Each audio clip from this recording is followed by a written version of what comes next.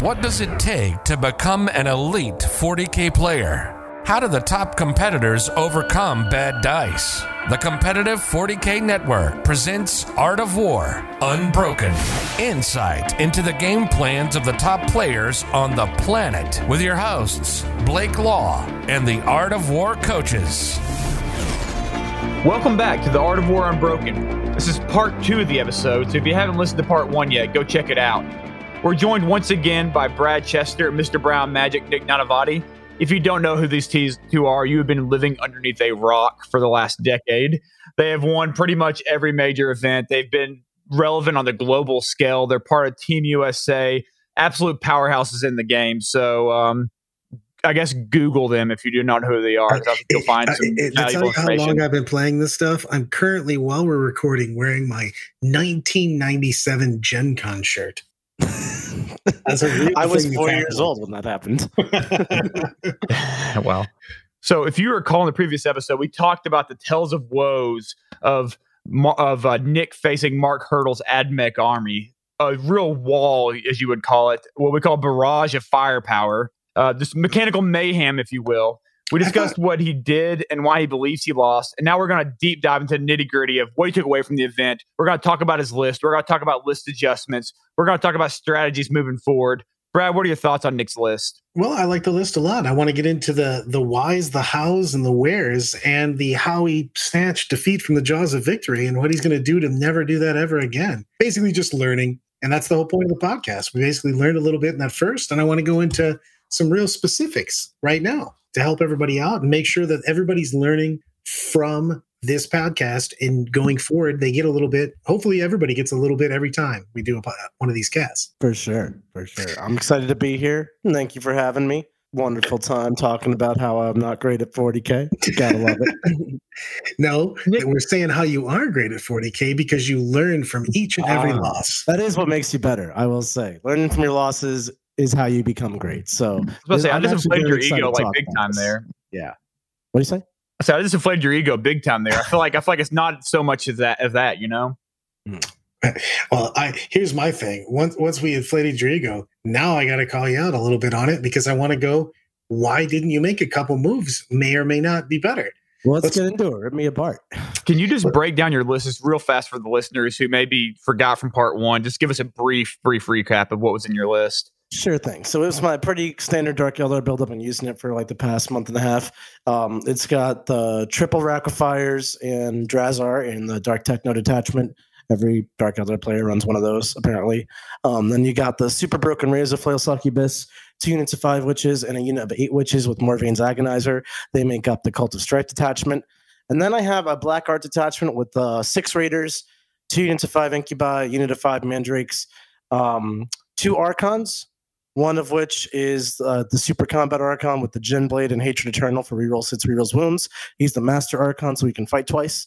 The other one's a bit of a utility Archon. He's got the Helm of Spite to deny a witch, and he's got Ancient Evil to make people fight last.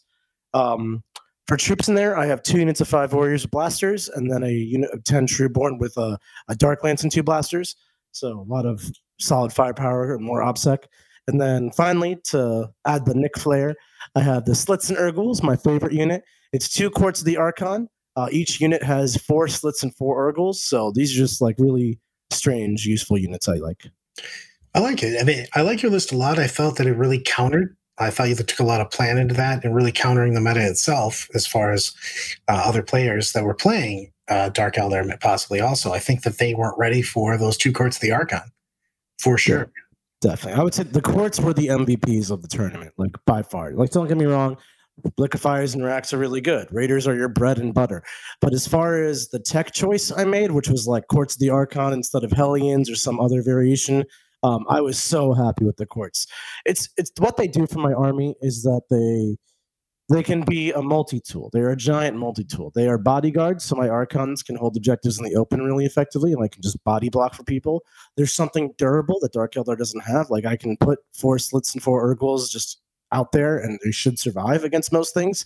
There's a lot of tricks you can do with them. Of course, you can lightning fast them for -1 to hit. The Slits have 5 up armor, which doesn't sound impressive, but then if you put them into cover of any sort of light cover, like a crater or a ruin, they can use a strat for +2 cover saves. So then they have 3 up armor, And if your opponent wants to throw like just mass shots into these slits, like heavy stubbers and mass or something to try to whittle them down that way, 3-up goes a long way to stopping that dead in its tracks. They get power from pain a turn earlier, so they can advance and charge turn 1. Nothing else in your army can do that. They can they get to 5-up invulse, 5-up pain on turn 3, which is like early enough that it's actually relevant. And then also they are my Wowie stands. So in games, this is one of the big reasons. In the hard games and the hard missions, the mission secondary sucks. You're playing against like Dark Angels, and they're not going to give up any secondaries, and they're going to score 100 points unless you can do something about it. This is doing something about it. You can score Wowie stands yourself in an army that otherwise can't. What do you throw in these guys? I know you're not throwing them willy-nilly because of your why you stand, but what are these guys good at killing? Oh, so much. So the offense on the unit is interesting. They have a bucket of attacks. Each Slith has 3. Each Urgle has 4. On the charge, Urgles have 6. So it is 36 attacks at a variety of strength 5/strength 4, AP 1/AP 2. So just a bucket of attacks. They're hitting on 2s on turn 1 or turn 2 because of power from pain. Also, give me +1 to hit. So that helps. So it's nothing. They're smashing stuff. They just have lots of attacks with decent AP, so they can drag down characters really effectively that have like a 3-up armor, 4-up invul, just take a lot of saves in your 4-up invul. They'll drag down tanks over time because it's just like take 10 saves at AP -1 or 2 over time. Right. They have a little bit of poison shooting, which doesn't sound too impressive, but having the Trueborn with the Splinter Axe for poison shooting from the Raider, and then the 24 shots between my 2 Slits and Urgle parties, I pump out like 40 poison shots a turn. That's not insignificant against the monsters. That helps a lot against like Keepers and Mortarians. They're just really useful. I don't love making them the Wowie stands because I actually really enjoy using them. They're great smite catchers versus Chaos lists. They're great for tying stuff up where otherwise you wouldn't be able to in Dark Eldar because stuff just dies in Dark Eldar. But doing this means you're going to lose them, so you don't really want to make them Wowie stands. So I use them as a Wowie stand when I need to, and then I take them as a unit most of the time, or at least half the time. That actually leads me into my first question, sir. Seeing that we didn't take him as a Wowie stand in this match, did you think there was any opportunities to, especially in a game like this where your characters aren't as important as basically just kind of shutting down the shooting phase as much as humanly possible, did you think there was any chances that you could have been a little more aggressive early with one of the courts to get some of your characters maybe on solo missions to grab things, especially with the ability to pop a CP on the Cold of Spite so that you don't get overwatched and grab some of these vehicles might be doing some early chicken damage and stuff like that? Whether or not they're Wowie stand out of a match, I think is a really interesting thing. We can talk about that a bit. But to answer your question, I don't think being aggressive with this list would have been the key to this match. Maybe if I had gone first, that would have been a much better use for them. But the way Mark played, getting aggressive with slits early is really hard because they turn on turn 3. That's when they're like, we're awesome. So the earliest you can use them is top of 3 or bottom of 2, depending on who's gone first. You can use them on your bottom of 2 because then on your top of 3, they'll have 5 up. Your opponent's top of 3, they'll have 5 for sure. I was more looking for anyway between the Court of the Archon or maybe an aggressive Raider push with possibly the racks inside, just because of the fact they're a little more durable in that. Going behind those middle pieces of terrain just to get yourself a possible slingshot or to lure your opponent out and try to make him commit some more resources because he was playing you very cagey most of the game, it seemed, just looking for an opportunity to basically harass and grab stuff. I mean, if you get one of the characters into his mid, like basically the first layer of his backfield, it can really free up a turn or so for the rest of your army. So that's a really great point. Let's talk about that. So conceptually, I've done what you're saying a million times, and I love it. Just to reiterate for everybody, basically, Mark went aggro at me turn 1. He put that plane in my face. He put these tanks in midfield, and aggro control, not just all in trying to kill me. And from there, he dictated my target priority, which I let him do a little bit, which maybe to my detriment. I killed the plane, I killed the ponies, I killed this frontline stuff that was really, really being a thorn in my side on turn 1. But I didn't make any aggressive push also. I just answered the problems he put in my face. So what Brad's kind of getting at, and correct me if I'm wrong, Brad, is basically answer those things because you gotta, but then also be aggressive so that you're not just answering, you're also asking questions of Mark, right? 100%. Yes. So That would have been, I think that is the approach to, like, when someone pushes you in the corner on turn one and you're like, I didn't want to be here. Let me get out of the corner as quickly as possible. To get some momentum back on your side, definitely kill everything you can, but then also launch something onto their side of the board, even suicidally, just to make them have to deal with that the same way they dealt with you, so that you can kind of dictate where they get to shoot and kind of force it. Yeah, in hindsight, I don't know how I would have done it. Like, reviewing the game in my head is like, it was very well positioned on Mark's side to not let me just charge him or capitalize on his movement errors. And if I tried to get aggressive, he could have punished me pretty hard. But I think conceptually, yeah, like being able to answer that plane in the dogs while throwing something in front of his face to get more aggressive, that would have been the response. Yeah, just for me, when I was just looking at it and listening to you after you talk about it, it was just one of those things where it always felt like you were answering as opposed to dictating.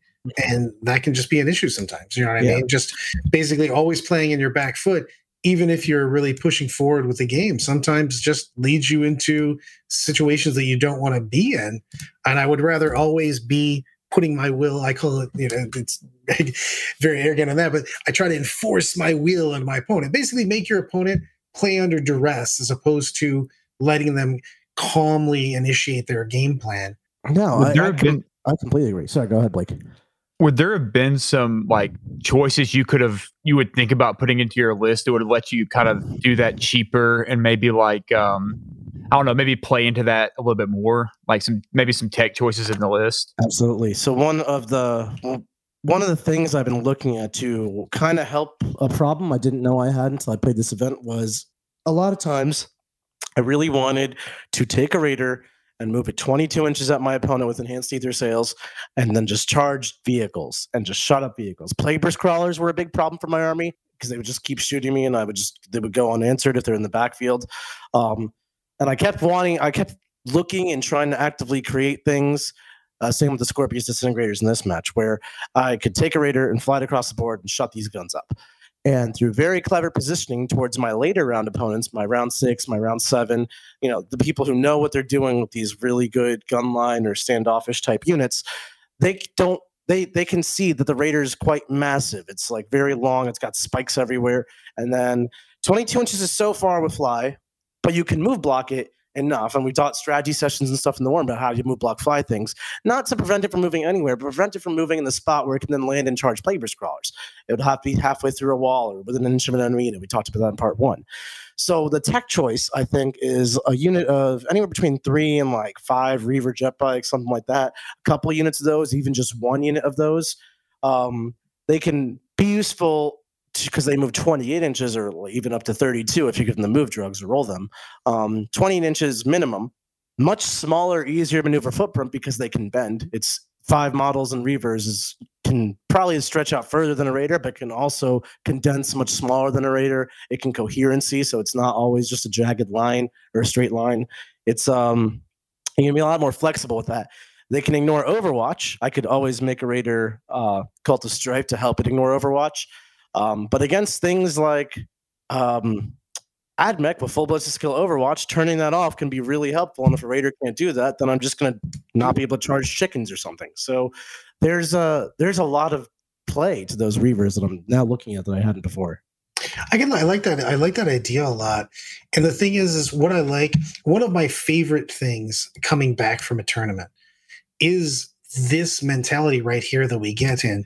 And that's why it's not like any of us want to lose games, but when we do lose a game, it makes you start to question. And the questioning is always good as far as what would be better? What do we have more and different answers that could possibly be better? Do I have a more efficient way to do this than I was doing before? I like that Reaver jet bike tech piece too, because it gives you a lot of other, it gives you a cheap unit or a cheapish unit that can go out and do what Dark Eldar loves to do as well. Even if it's not going and harassing backboard, it can, it's an engaged piece, or it's like a contest piece. And I think it's pretty interesting. Mm-hmm. I think the more you play an army and the more you try to troubleshoot these problems, the better you get at finding these small little solutions, these band-aids to put on your problems that cover them up properly. You can take mathematically better and more efficient stuff. I could just take tons of liquefier racks. That's an option. But that's not an elegant solution to the very specific problem I'm having. That's just a brute force solution that can get through it in one specific way. So I think instead of taking my list and starting it over and just, putting more math in to handle the games I lose, take the list, keep the concept. It clearly works. 7-1 is awesome. John won the whole tournament with it. And let's tweak and refine. Well, let's talk about that. What would you consider to be the very core of your list? Like, what are the things that are just in no matter what? When you're like, hey, I want to work this in. I want to work in Reavers. I want to work in 27 Sliths. Just, whatever you're looking at. But what is the actual core? What is not coming out? So I look at the list in packages, and that's kind of how it's designed. So the first package is, and not in any particular order, but like the Sliths and Urguls and the Courts and the Archons, they're a giant package. I don't think it's really worth it to run one Slith and Urgul thing. It might be, but I really enjoyed having double for just flexibility and options. And each one comes with an Archon. So that's a whole thing. And then I really enjoyed having the Super Succubus. So that means I'm taking witches and a witch attachment. So then I have to take, if I'm taking witches, then, that's one of my attachments is a witch attachment. I could sneak her into a mixed attachment because apparently that's allowed. But then I'm not getting I'm not getting Cult of Strife straps, right? So I'm not getting reroll to wound. I'm not getting ignore Overwatch. And I used to ignore Overwatch almost every game. Like, I'm not eager beaver to let that thing out of my army, especially as every Dark Eldar player on Earth is spamming liquefiers. You know what's really good against liquefiers? Ignoring their Overwatch. Overwatch, so huge. I don't think I can make myself not play with at least one Cult of Strife patrol right now. Right. So then I could not take my liquefiers, or I could take my liquefiers. That's just a choice. I think they're good enough that you should just bring them. They're such a versatile weapon. They're more on OBSEC. They're easy to get. You could take them out of my army. I could replace it, I think, with more Cabals, and I would have a similar type of effectiveness. But I think for tool diversity, having liquefiers is really important. So it builds itself, right? Like, I want a witch attachment. I want a liquefier attachment. Those are going to go inside Raiders because Raiders are just points efficient, like one of the most effective tanks in the game right now. So that's where it all began. It's just Witches and Raiders, Racks and Raiders. And then it's like, how do I finish this? Well, I could use something that I could use Hellions. I could use Slits and Urguls. I could use Mass Incubi. I could use 27 Reavers. You can go all over the board with it from here. Ravagers, Trueborn. I went with this version with the Slits and the Urguls and the more troops because I found 9 troops was just awesome. Every game, I loved having 9 troops. Dark Eldar loved throwing OBSEC all over the table. Loved playing the mission. Find Fades at a great rule. So I liked having 9 troops. I mean, I think that's the core. 9 troop squads. You could go to 8. You could go to 7. Do you think that double Court of the Archons is your part of your core? I don't think it's part of the core. I think that's the tech piece at the end. I think that's the bells and the whistles that I liked and I enjoyed, and they're good. But I think the core is its core, and that is my choice to finish it. Nick, you played 8 games. We really haven't talked about the other 7 too much, and for obvious reasons. But when you were playing those other 7, was there a time when you were like playing in what is now the current meta, and you're like, man, I really wish I had X, Y, or Z? Was there something else you kind of were thinking about as you were playing? I don't try to troubleshoot my list during the tournament because that's just going to keep you unfocused. Like, you're here. You worry about the future after today. You know what? I want to enter into that. I apologize on it because I feel that is the after tournament talk when we're talking right now and we're trying to get better and better. Mental state, especially in an 8-game tournament, I think it's super negative and really counterproductive to question your list during the tournament. 100%. Like what Nick was saying. I just want to reiterate that. Couldn't agree more. Like, even if you lose the game, it's really easy to spiral. What could I have done differently if I've lost the game? You're already at the tournament. Doesn't matter what you could have changed list-wise. But learn from your mistakes and analyze your game. But I really, even after my game with loss, like my buddy Jack, who's going to come on this podcast as well, he was like, so tell me about the game. What happened? And honestly, like, I gave him the quick 30-second spark notes, but I was in no position to be reflecting on that game. I was like, dude, out of sight, out of mind until after the tournament.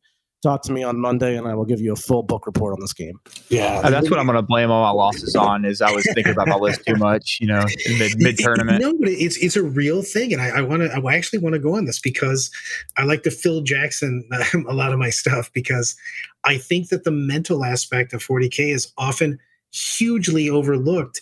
And things of that nature, thinking about that loss, what I could have done and stuff like that, that is literally for later. That is for after the tournament. That you can talk about your fun and what happened, while we're eating dinner and stuff, but questioning your list isn't what you should be doing at the tournament at all.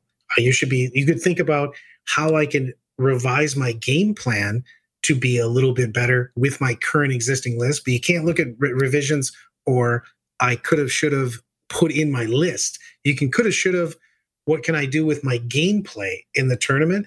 But I think it's a big deal to not think about that when you're just sitting there with that, because it can lead to literally more loss. I see tons of players, elite players included, that get caught up in, I lost this match, and then they just can't recover from it because they're so upset about losing that game when they should have just been focusing on what the next mission is, how I should deploy, what am I going to be playing, and stuff like that. Just to beat the dead horse a little bit more and get some 2 cents here.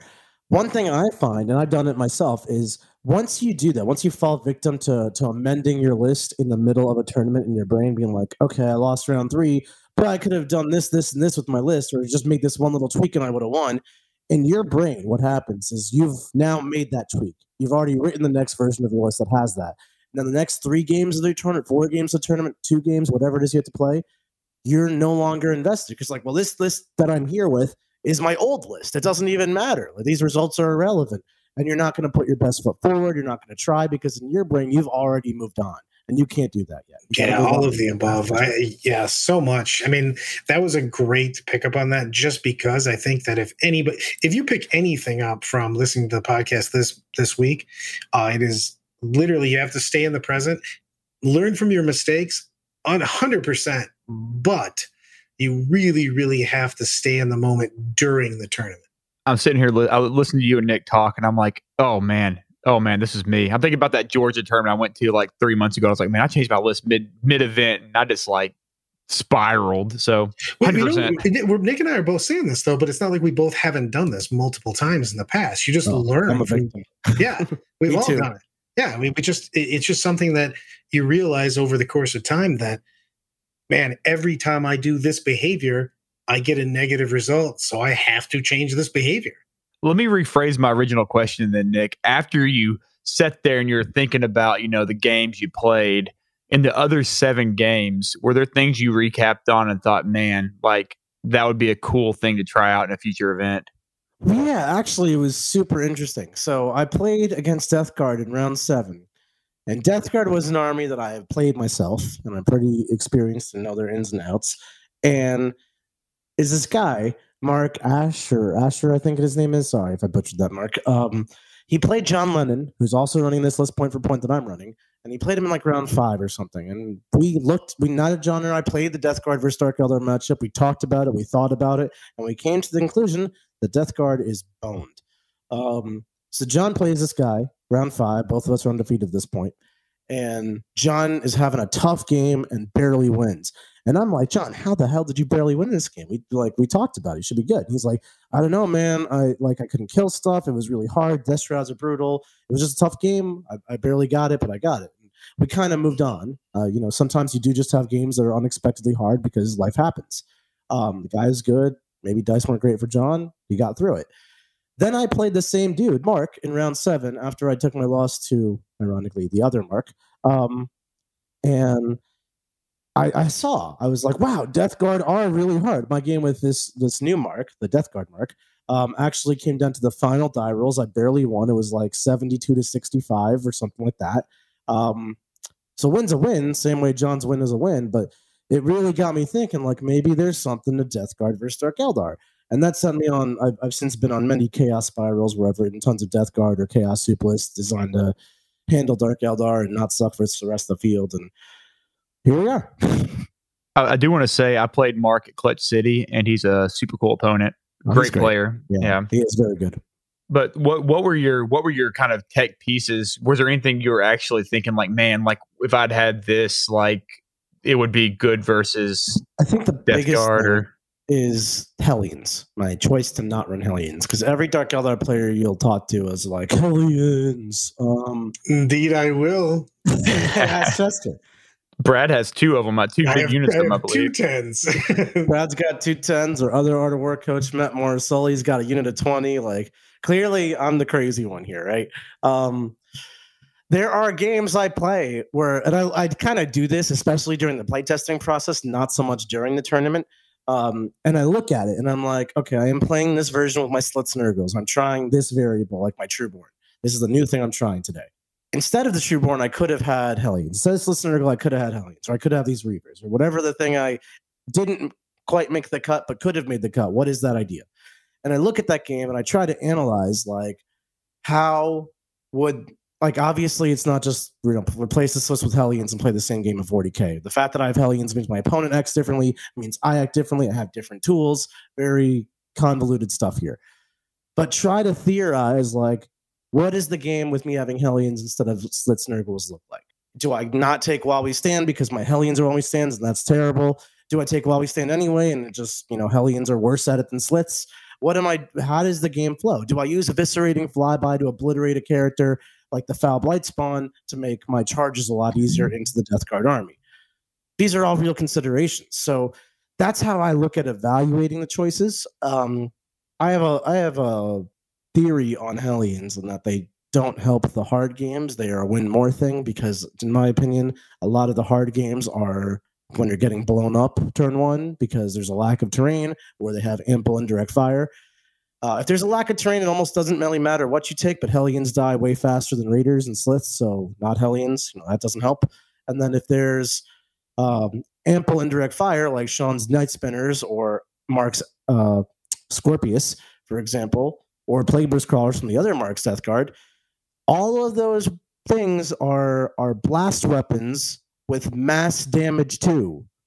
That's terrible for Hellions. It's like the worst thing ever for Hellions. So do I reserve my Hellions? Maybe. That feels bad. I don't know. But that's kind of how I evaluate the choices. So similarly, I'm talking about this 3 to 5 man Reaver unit to help me go run up and touch stuff, right? So I can not lose like that. Well, where do the points for that come from? A couple places come to mind, and I think where they will come from is like the Mandrakes. And I know Brad loves his Mandrakes, but just hear me out, Bradley. I was just like, one thing what's he going to say about my poor Mandrakes? The Mandrakes, this is me overreacting. I have like I don't know what it is, but some disconnect in my brain. Maybe it's like, don't know how to use Mandrakes. Like, I know the principles. I understand the unit. It all makes sense to me on paper. Brad and I can talk about Mandrakes for half an hour. But when it comes time to me using the Mandrakes, I didn't put them online against Mark Sabnek. I put them in the corner to raise a banner. And I've consistently made the kind of wrong choice with the Mandrakes. I don't know why, but there's something that happens to me. And a lot of times I just end up using my Mandrakes to move block or stop my opponent from raising a banner or get a scrambler or get a turn one domination like in that retrieval mission we talked about. You know what could do all of those things, say for the scrambler? A unit of 5 Reavers. Exactly. And the thing is, I like that though, where you're going with this, Nick, because I love the fact that you're saying that just because a unit has value for a lot of people, or you're told it has value, doesn't mean that it has to be the unit for you. You know what I mean? It doesn't have, just because it's popular, maybe it doesn't fit into your playstyle. You know what I mean? Maybe you, Nick Nanavati, you're not going to bring the exact same list as me every time. You know what I mean? So I think that's huge on that, is just going, hey, play your game, for sure. Ideally, what are the Mandrakes want to do to you, for people out there listening? Like, what in your ideal scenario, what is a Mandrake going to like? Because I'm such a big Mandrake lover, I'll just go ahead and answer it. I love I use them for anti-alpha strike and anti-scout move and stuff like that. I'm trying to harass my opponent by basically, I want insurance that they're not going to do something crazy to me on turn one. They're not going to move up super hard on me with scout moves. They're not going to, Master of Ambush me. They're not going to pregame move right up on top of me if I'm going second, especially when I'm looking at scenarios like Dawn of War deployments. That's what they do. If Mandrakes super efficient screen. Yeah, if they do nothing else in the game besides do that, 100% I'm okay with that. And the other thing is that if you do go first, you stop your opponent from doing that, and then they have the ability to just go back into Deep Strike for free. Yeah, the way I look at Mandrakes, they're a really good utility piece that's also an insurance policy. You're buying insurance so you don't go second against like Raven Guard and just die. That's important, but also who's playing Raven Guard these days? Right, but I'm just saying it's kind of it's a thought. Yeah, yep. No. Do you buy insurance or not? I don't know if my house is going to flood, but maybe if I'm in a high flood, we've always disagreed. But the thing is that we've always disagreed on that because I've always made the safer plays, and you try to make the more probably point efficient play as far as when you're talking about that particular aspect. Like I'm more likely to get better use of these points, but if I don't and you need your Mandrakes, it's going to feel great that you have Mandrakes. Right. That's a low blow though. The house flooding, this living in a flood zone, you just completely forget. Yep. But no, I see your point though. I feel like with everything you're talking about with the Reavers, they could be a sub for almost that same role because they're like 3 of them are similar in cost to unit of Mandrakes, and they can do a lot more almost for you and different, but they can do a lot of different things that Dark Elder it is similar cost. I like the way you put it up there. You know what I mean? You got to figure that you're looking within, a teen points, you know what I mean, of those going on. So you're looking at a different battlefield role, but something that Nick looked at in his army and said, maybe I have a little deficiency. What can I do to correct that? And that's the whole reason we're talking about this is what can we do to improve so that I have the tools for next time, not during the tournament, but next time, he goes to a, bigger tournament, we go to Atlantic City, we go to whatever, maybe that's going to be the difference though. Cause maybe those Reaver jetpacks could have grabbed those disintegrators, round 1 or 2 or, turn 1 or 2.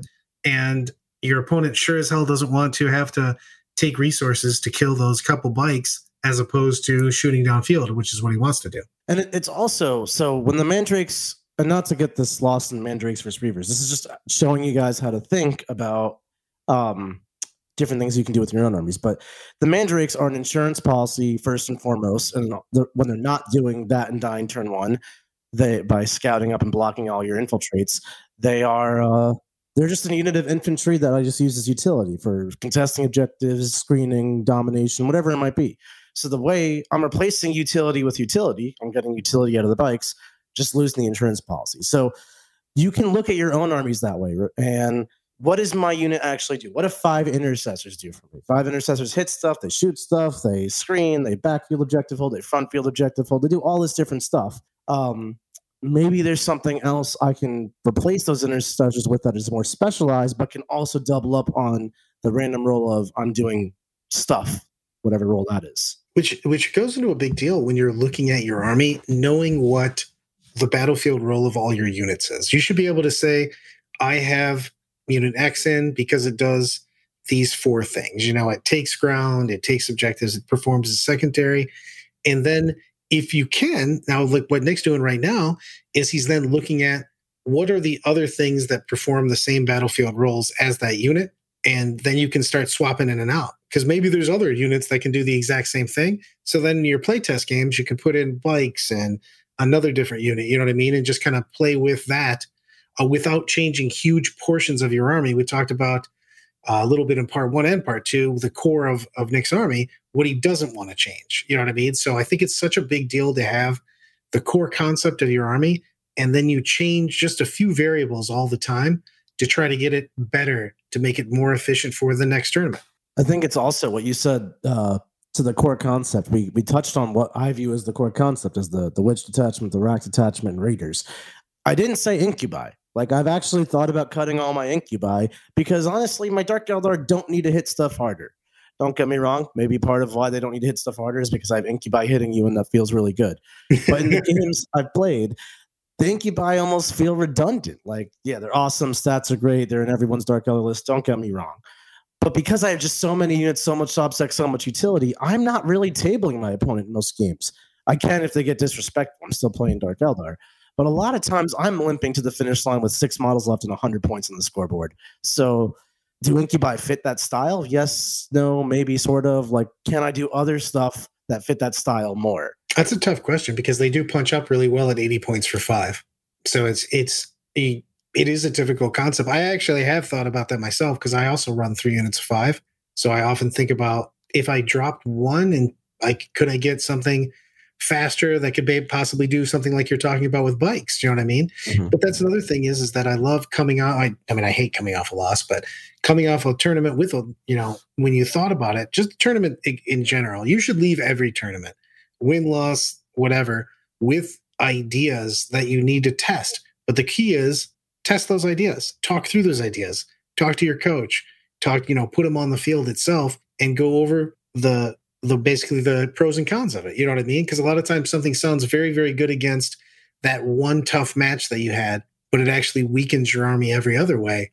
And then you have to start making decisions on whether this is good against the whole field or whether you just feel bad about losing that one game, which is one thing that we have to watch. That'd be what, 12 bikes for 3 units of 5 incubi or something, right? That'd be the trade you'd be looking at there, something roughly. I mean, I probably wouldn't look at that trade, to be honest, because now we're just swapping one tool, which I will now be missing, which is having something that can punch up and be skirmishy in MSU for 12 bikes and one unit is like a large Death Star. It's apples and oranges at that point. If I replace 3 units of 5 incubi with 2 units of 5 bikes or 3 units of 3 bikes, right, something like that, still apples and oranges. It's still similar because it's 3 units for 3 units or 3 units for 2 units, but bikes don't slap stuff like incubi slap stuff. They move. Do you need 3 more units that move, or do you want some combination of some incubi and some movement? I think that balanced approach where you get a little bit of everything typically is better unless you're actively trying to make some absurd skew list. Which I can't. I was going to say, we all know how I feel about that. I don't want to go too skew on anything. You always have to have tools. Well, that's an interesting thing. I mean, that's more for the Art of War regular podcast, which is John Damaris' show. But we'll get all these top players. We'll interview about their list theories and stuff. And some people will be spamming 24 Beast and Nurgle or 12 planes or something. But the vast majority of the people who we get on that win GTs are bringing balanced armies and playing them well. And that's all it is. I think that it comes down to the last few hundred points, Nick, like we're here talking about right now, just making tweaks.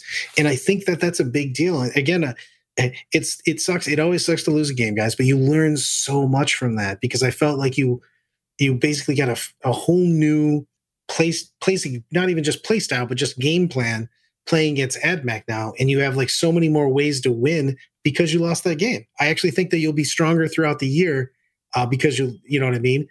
Because you lost that game. I think that if you would have went first and high rolled him, you know what I mean? You would have actually been less prepared for the rest of 2021. Well, that's essentially what happened with my game with Siegs. I played Siegs in that Streamhouse RTT game, for however much you want to count that. And that was my only practice versus AdMech, and it left me weak, I would say, into AdMech. My mental preparation, my homework into AdMech, all of it was relatively underprepared. And it showed when I went to play Mark, who's an excellent AdMech player, knows the match really well, and he just, put me into the ground. So definitely I could have won that game. I could have gone first. I could have, should have, would have, this, that, whatever. And then I win that game. Well, now I go to my next tournament, ACO, and I still have 2 false wins versus AdMech, and I'm just asking for Joe Schmo, the AdMech player, to put me in my place because I don't actually understand what's happening. 100%. Yeah. I believe that so much. And that's what I'm saying. No one wants to lose the game, but I think that you should. This is the difference between basically going up the ladder, learning more, being elite, is you should get the most out of every loss. I feel like I learned so much more from a loss than I do from a win. I don't want to lose, but it's still just such a big deal to get those lessons basically from that. So I think it makes you just stronger and you have to go forward. And this is why I was excited to do this podcast, because we talk about what you've learned moving forward. And I feel like just talking through it, you're on a different level going next to the time you play the AdMech. Definitely. I think there's losses stick in your mind more because you want to improve upon your losses. And obviously if I lost and, every good player ever tells me not to blame dice, let me look inward to figure out where and how I lost.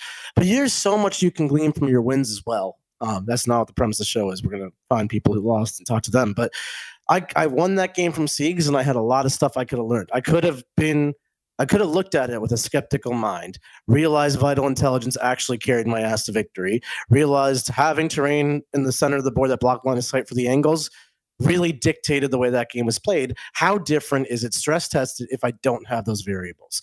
Do multiple test games. Don't just assume one and done. Like, sometimes one and done is enough if it's that much of a blowout or if you're that confident in the match. But then, something like AdMech, the first time I was going into it, I was really shaky, really unsure. Naturally, AdMech countered Drukhari, played it versus Siegs, got a false positive essentially, and just was like, oh, good news is good news. Let me ride that out. And it bit me in the ass at Dallas. So really do just approach 40K with a skeptical mind, and then there's always room for improvement. Have that mindset. There's always something you can do better. I feel like that was a beautiful monologue to close out this episode, because it is just summarized. I feel like you just summarized everything the show's about, everything we're wanting to do moving forward. And Nick, do you have any other thoughts, anything you would want to say to anyone out there about your game? No, I mean, I could maybe I will write a book one day on how to improve from your losses. But I think this is really a skill set that truly is what separates the me's and the Brad Chesters and the Richard Sieglers of the world with the guys you may or may not have heard of who also top everything or come close to topping everything, but don't make it. And that's because when we have a really rough loss, we fixate over it. We like analyze the crap out of it. I'm exploring Reaver jet bikes over here to solve the AdMech problem. Like, this is the critical thinking you need to be doing to actually solve your problem so you don't make the same mistake twice. Awesome. Thanks for joining us today, Nick. And Brad, thank you for co-hosting with me today. And I'm sure we'll have many an episode moving forward. If you want to, go ahead and jump on over to the Art of War website. Check out the Art of War War Room. Check out our merchandise there. Check out the other podcasts. We have the Art of War. We have the Art of War Down Under. We also have just tons of services available on their coaching services. Just fantastic ways to improve your game. So jump on over there, check it out, and join us next week when we talk again to another top-level player about a top loss that they had. Thanks for listening. Later. Like what you just listened to? Check out Art of War and the Art of War Down Under podcasts on the competitive 40K network. The Art of War 40K.com.